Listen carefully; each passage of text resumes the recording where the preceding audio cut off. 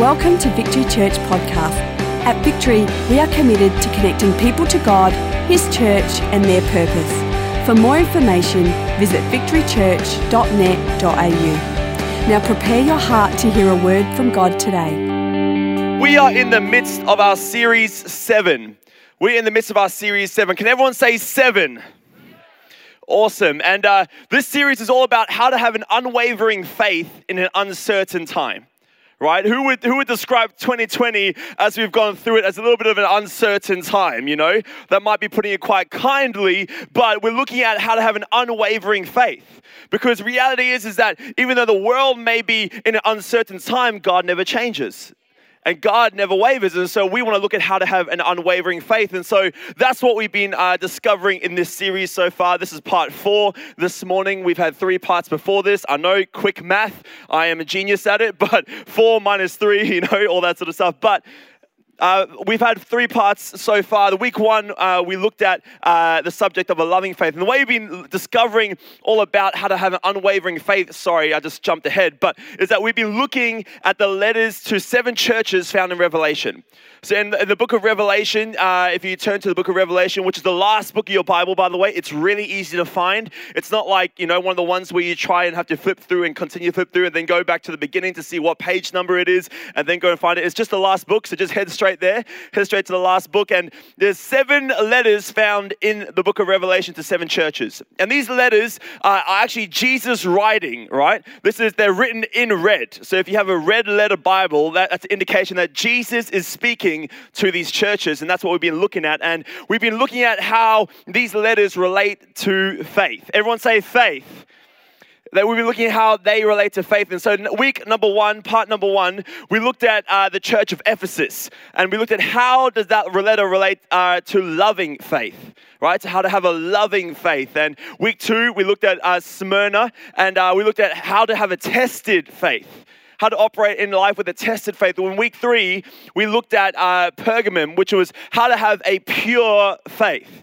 And if you miss out on any one of those, it's okay, because we have a great podcast, we have a great app, and you can go on and you can watch anyone and you can listen to any one of those and catch up when you can. But this morning, we're going to be looking at the 4th letter, and this letter is addressed to a church called Thyatira, or Thyatira, depending on what accent you have and where you come from.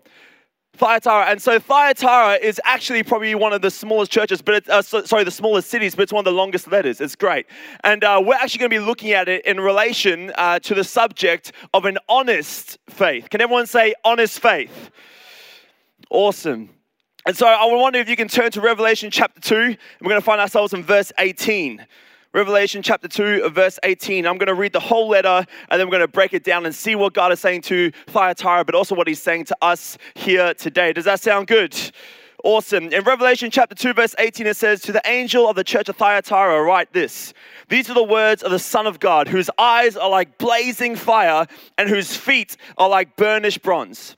I know your deeds, your love and your faith, your service and your perseverance, and that you are now doing more than what you did at first. Nevertheless, I have this against you." Oof, that moment right there. "You tolerate that woman Jezebel who calls herself a prophet.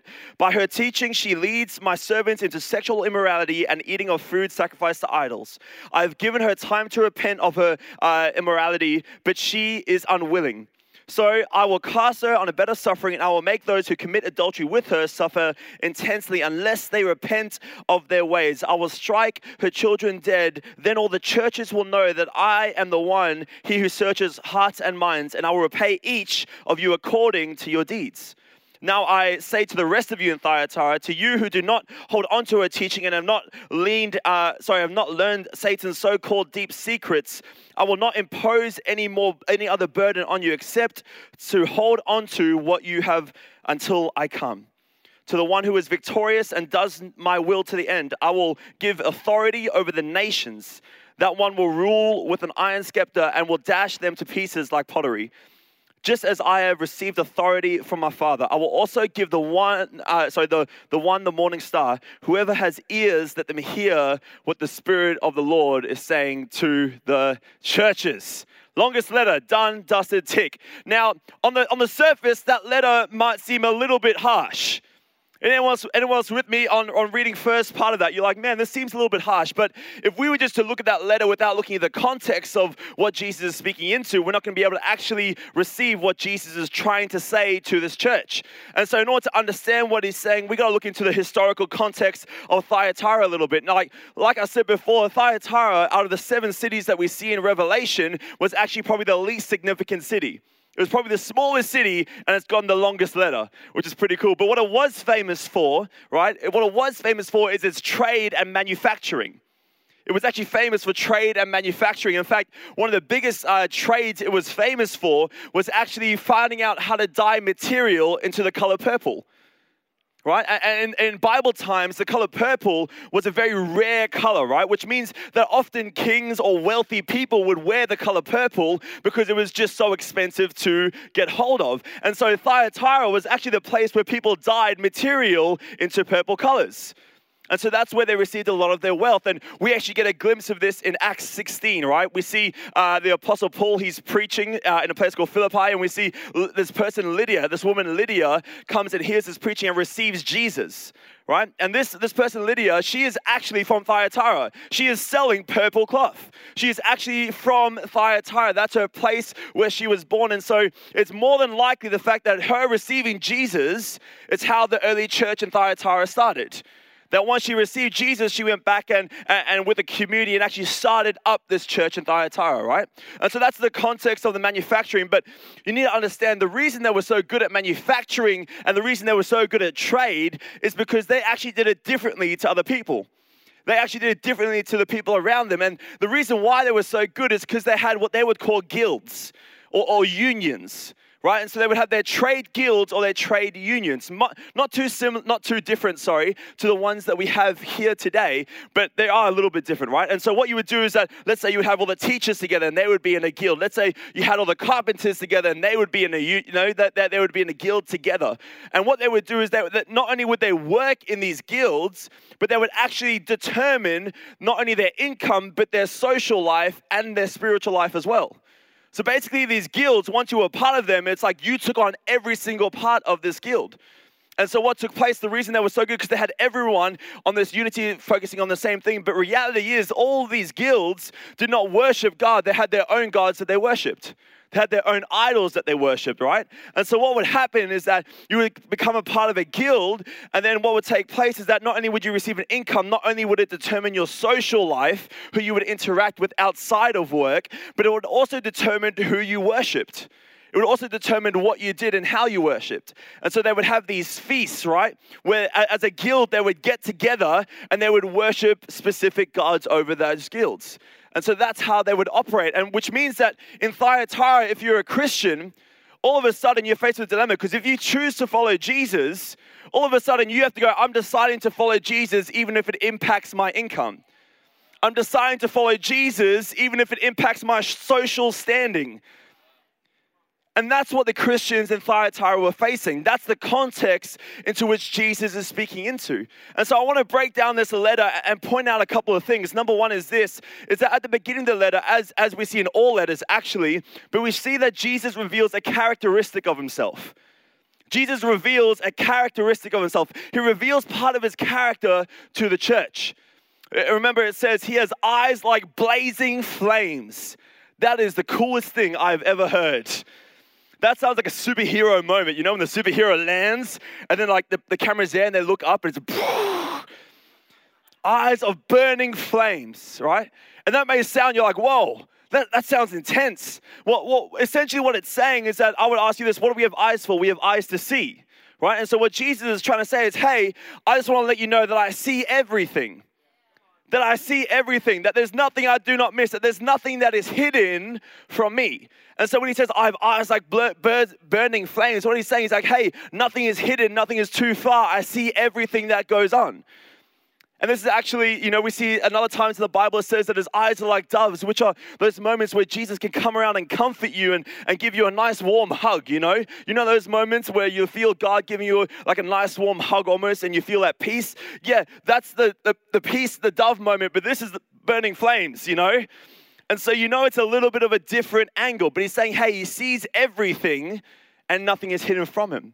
But then it says he has burnished bronze for feet. What do we have feet for? We have feet to move somewhere. It's going to be really hard to move with our feet, you know? And so when it says burnished bronze, what it's saying is that there's no place he cannot go.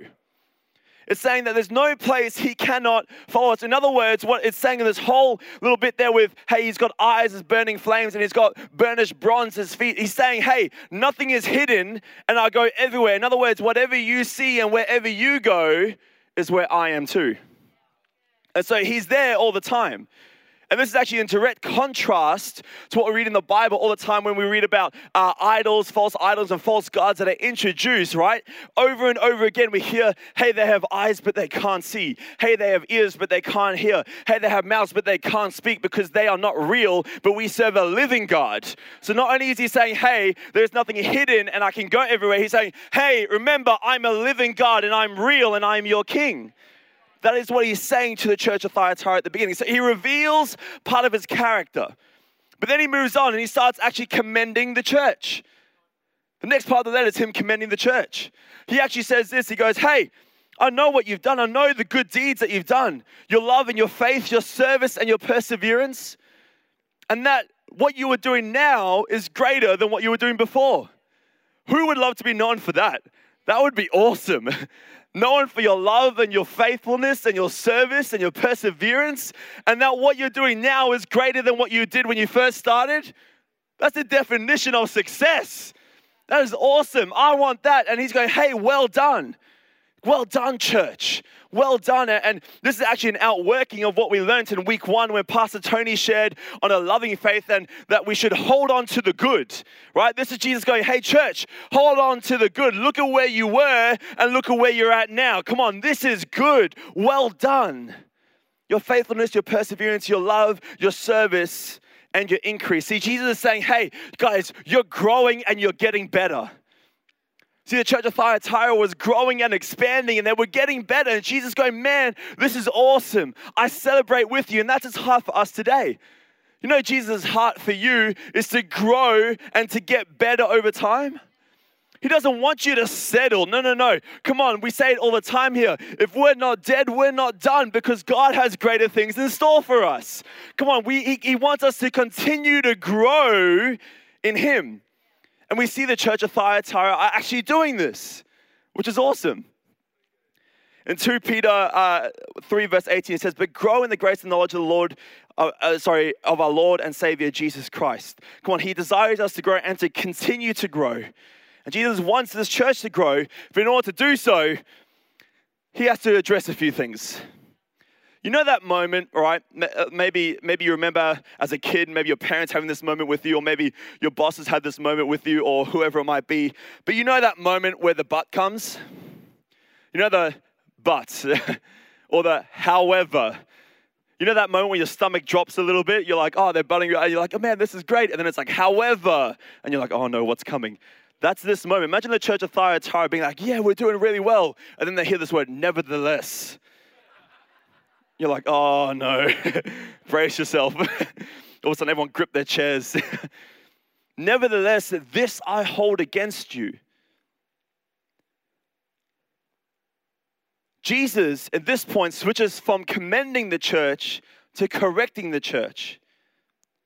Because here's the thing, Jesus is so committed to their growth and their discipleship that he's not just going to tell them what they want to hear, he's going to tell them what they need to hear.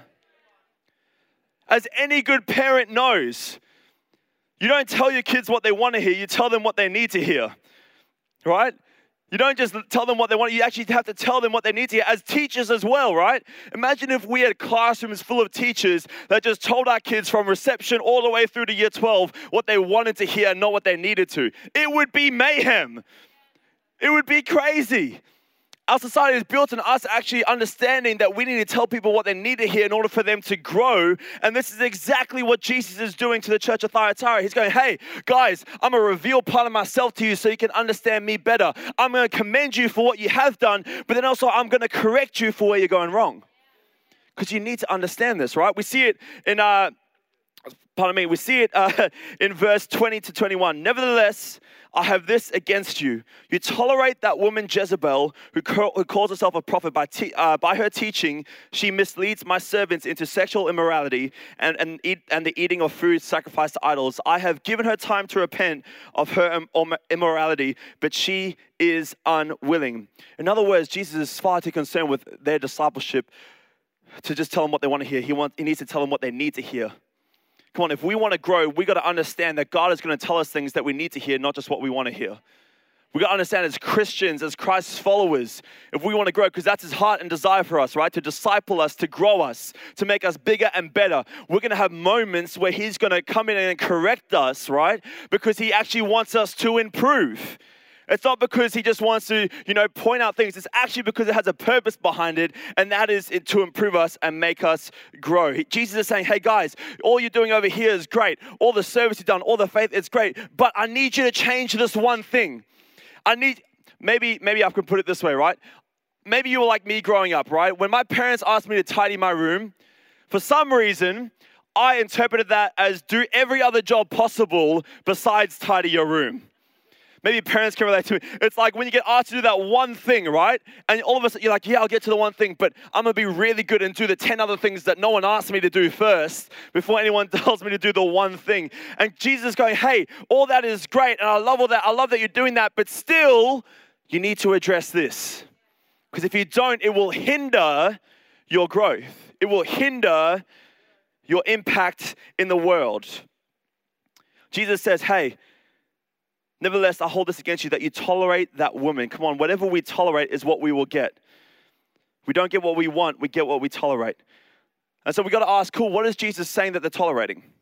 It talks about Jezebel, then there's prophet, and you're like, man, what is happening? I don't understand. Cool. What is Jesus actually saying that they're tolerating? I'm so glad you guys asked because I prepared an answer for you this morning, right?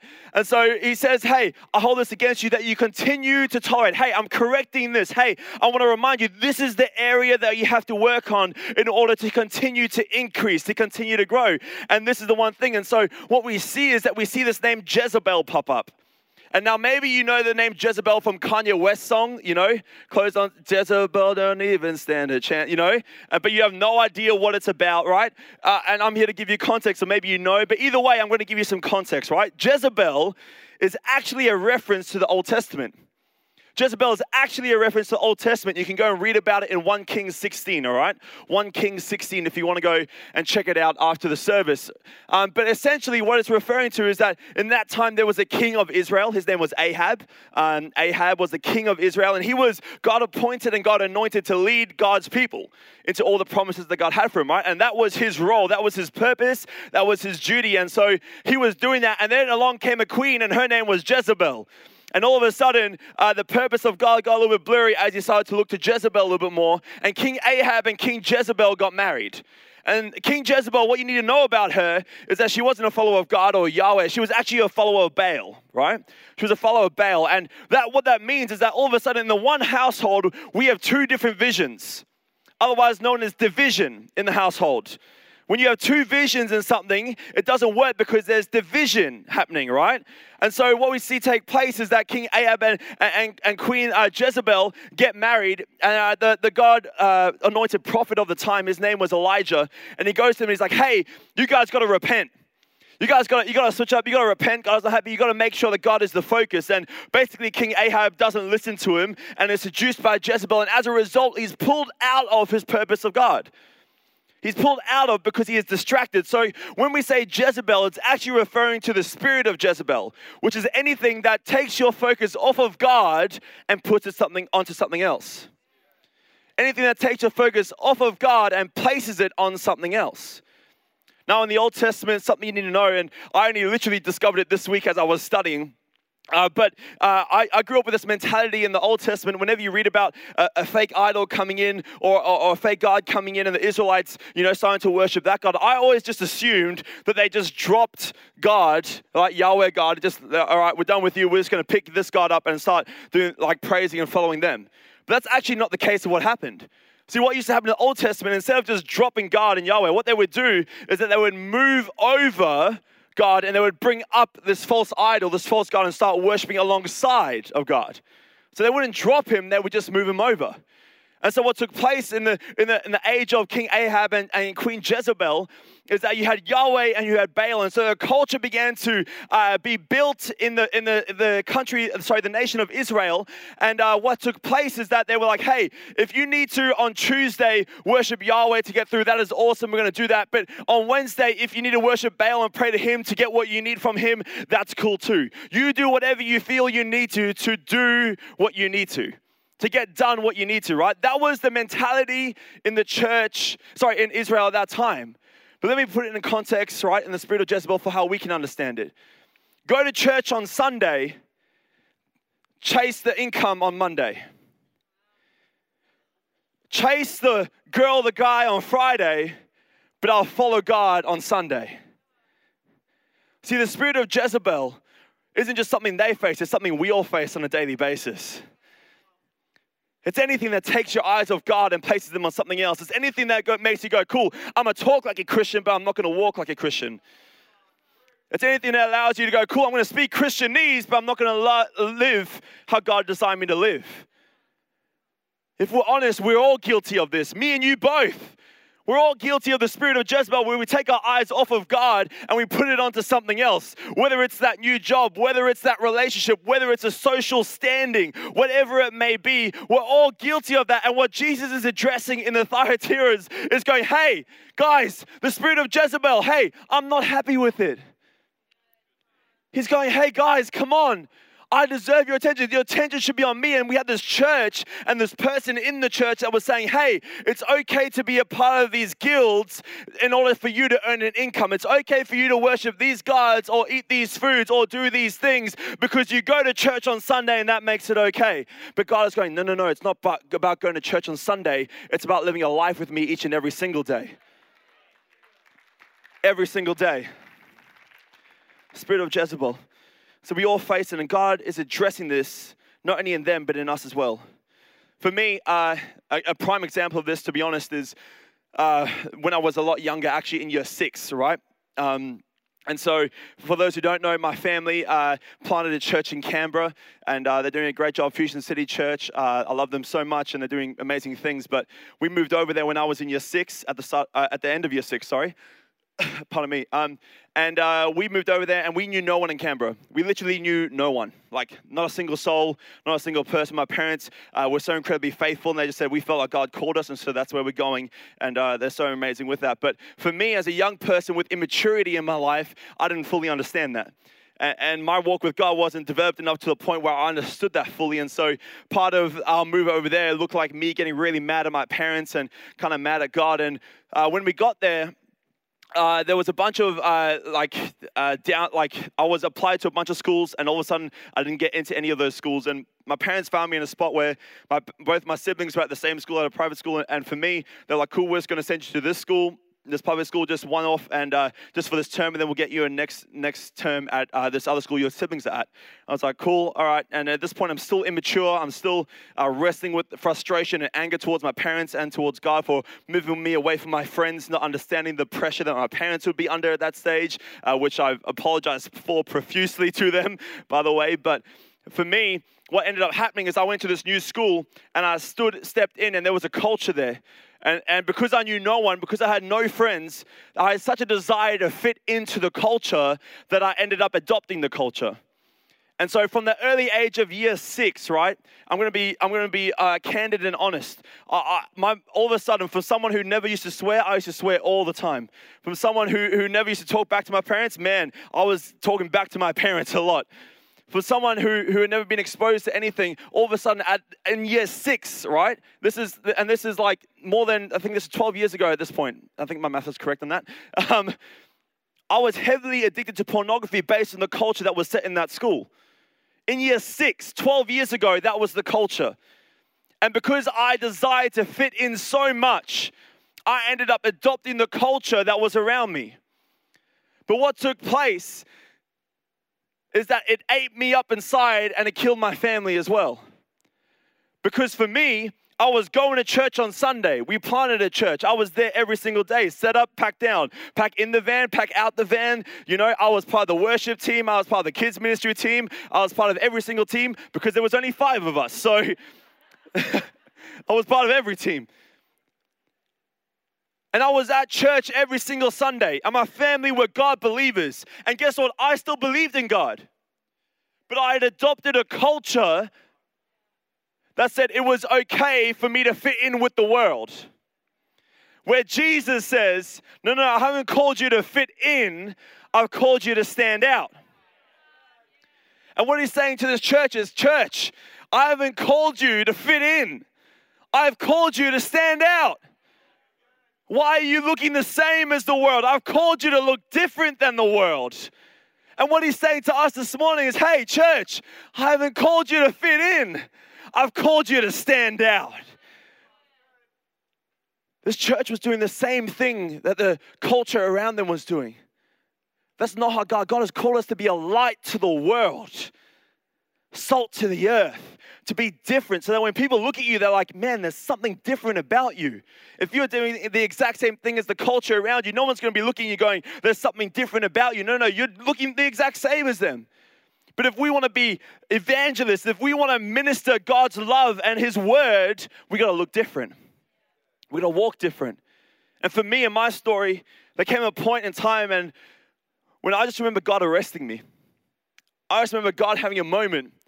Literally, I remember so clearly, it was on a Sunday at church, and my dad was preaching, and I can't even remember what he was preaching about, to be honest. It might not have anything to do with my response, but I just remember God spoke so clearly to me, and he's like, Dan, when are you going to get real? Dan, when are you going to get honest about what's going on? And at that point, I literally fell to my knees. I remember just bawling my eyes out because I knew the brokenness that was inside of me because I had adopted a culture that was not a heavenly culture. And I was saying one thing but living another way. And God, in that moment, addressed me and corrected me. But I had a choice. In that moment, when God addressed me and corrected me, was I going to stand up and be the same? Or was I going to stand up and live differently? Because let me tell you this, church, and you know this, correcting never feels good. I don't know a single person who's like, yeah, I love being corrected. Yeah, it's the best. It's like, what are you doing this weekend? Oh, I'm going to go get corrected. No one ever does that. If you do, let us know. We'll all be there. Don't worry. We'll all be there to help you out.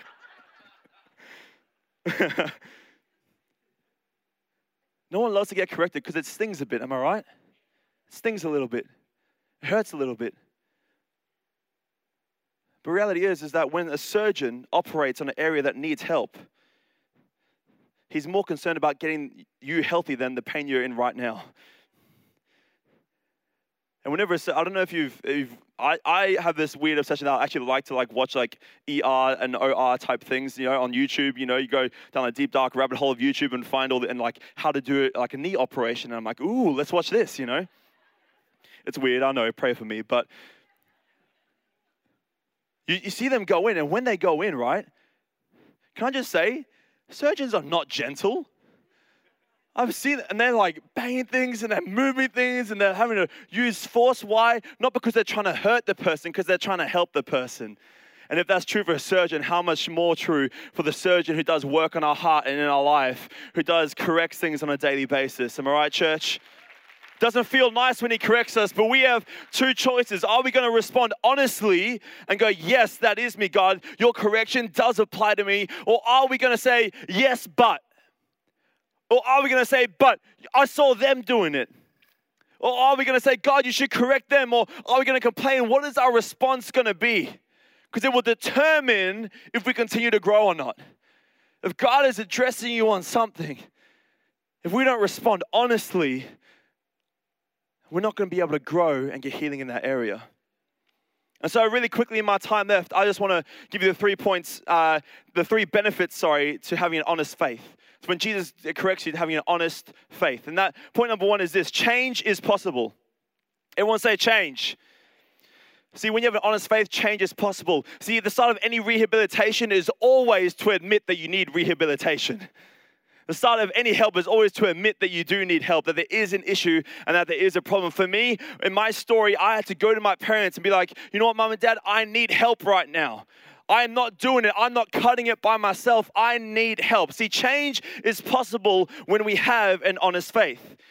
Because Jesus' correction, guess what? It's never a condemnation. It's always an invitation to change. Whenever Jesus corrects something in your life, it's never, ever, ever a condemnation. No, if you have a condemnation, that is a lie of the enemy that is trying to convince you not to listen to the correction, right? But Jesus, whenever he corrects, he goes, hey, it's about change.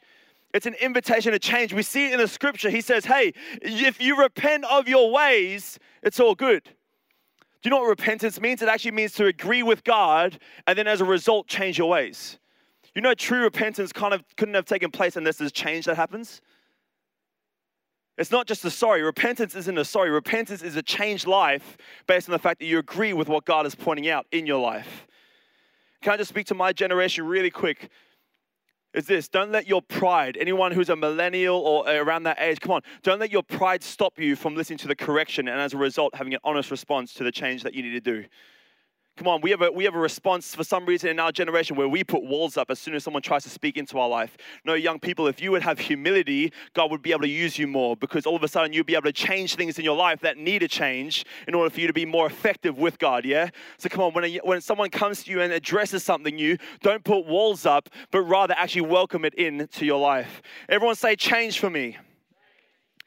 Number 2, when we have an honest faith, unity is possible. In my story, I was actually causing division in my family. As we see with King Ahab and Queen Jezebel, there was division in the kingdom because there was 2 visions that they were chasing after. And for me, when I wasn't being honest and in my story, in my family, there was division. I was causing tension based on the fact that I wasn't getting honest with God and where I was at. But as soon as I did, all of a sudden the fruits of the Spirit started to flow, which are love, joy, peace, patience, kindness, goodness, faithfulness, gentleness, and self-control, which are all things that help with unity. Unity of people. God has always been about unity. The Trinity, unity. Where 2 or 3 are gathered, unity. In the book of Acts, right? When the Holy Spirit comes and fills up the disciples, guess what? They were all gathered together. God has always been about unity, church. Come on. Don't let the enemy get inside your friendships or your connect group or your work colleague relationships. No. The God that we serve is actually all about unity. And when we get honest, unity happens, right? I believe one of the biggest ways that enemy has tried to take out the church is when corrections come, people respond badly, and as a result, division is caused. Come on, rather, let's go, you know, when Jesus corrects us, we're going to look at it as an invitation to change, and as a result, an invitation to build unity as well. It's change and unity. And number 3, as the band comes up. Or really quickly, sorry, before I move on to unity, just really quick, unity actually starts with you, like the letter U. But also you, the person. Unity never starts with someone else. They should be building unity. Well, in that moment, you're causing division. Come on, unity starts with you. So when you have an honest faith that leads to change, it makes unity possible as well. And number 3 is this. It makes worship possible. You know, when you get honest, your worship becomes real and extravagant. When we're just going to church on Sunday and living a different way Monday through Friday, through Saturday. When we're chasing the girl, the guy, when we're chasing the income and the money, when we're not loving our family, when we're not doing the things that God has asked us to do, and we come to church on Sunday, you know our worship is not true worship. You know, worship can only be worship when you recognize that you need a God who gives you grace. When you get honest enough to be like, man, I need Jesus right now. I need Jesus. Worship is only possible when you have honest faith, when you've welcomed the invitation to change, build unity, and as a result, you get to stand here and go, God, I know what I've done. I know how broken I am, but so good are you, Lord Jesus, that you saved me. Not based on my own works, but based on your works. And so in just a moment, we're going to have a chance to practice this. Because I want us as a church, we've got to realize that we've got to get real before God. We've got to get real before God. We've got to get honest before Him. Come on, whenever there's correction, we have a choice in that moment. How are we going to respond? Honestly, or are we going to point the finger? But if we respond honestly, man, change is possible. It's an invitation. Come on, come with me on this journey. Hey, this is wrong, but I can get you here. Let's address it. Unity is possible. But worship is possible too. It says this in Romans 12 verse 1, therefore I urge you, brothers and sisters, in view of God's mercy, to offer your bodies as a living sacrifice, holy and pleasing to God. This is your true and proper worship. Your bodies as a living sacrifice is true and proper worship. True and proper worship. I wonder if you can stand with me this morning, guys. In just a moment, we're going to sing. I want to point you to a character in the Bible. His name is David. And he's called a man after God's own heart. And if you know anything about David, you might know the story of David and Goliath, which sounds like a great story. But David had a lot of mistakes recorded in the Bible. Made a lot of mistakes. He's much like you and me. We constantly making mistakes. That's him. And yet he's still called a man after God's own heart. Have you ever stopped and asked yourself why? It's not because of what he did, but it's rather based on how he responded where correction came his way. And there's so many accounts we see David worshiping passionately, extravagantly, and with a lot of zeal because he got honest before God. And when correction came, he was like, God, you're so right. Oh my goodness, God, I'm so sorry, but I'm so thankful that your grace covers me and I will lift up your name. I don't want to point to me. I want to point to you, because when we get honest, we realize that worship has nothing to do with me and you. It's got nothing to do with us. It's all about him. It doesn't matter what song they play. It doesn't matter if it's too loud. It doesn't matter whatever is going on, because it's not about us. It's about Jesus. It's about Jesus. Thank you for taking the time to listen. If you have any questions, please email us at admin@victorychurch.net.au.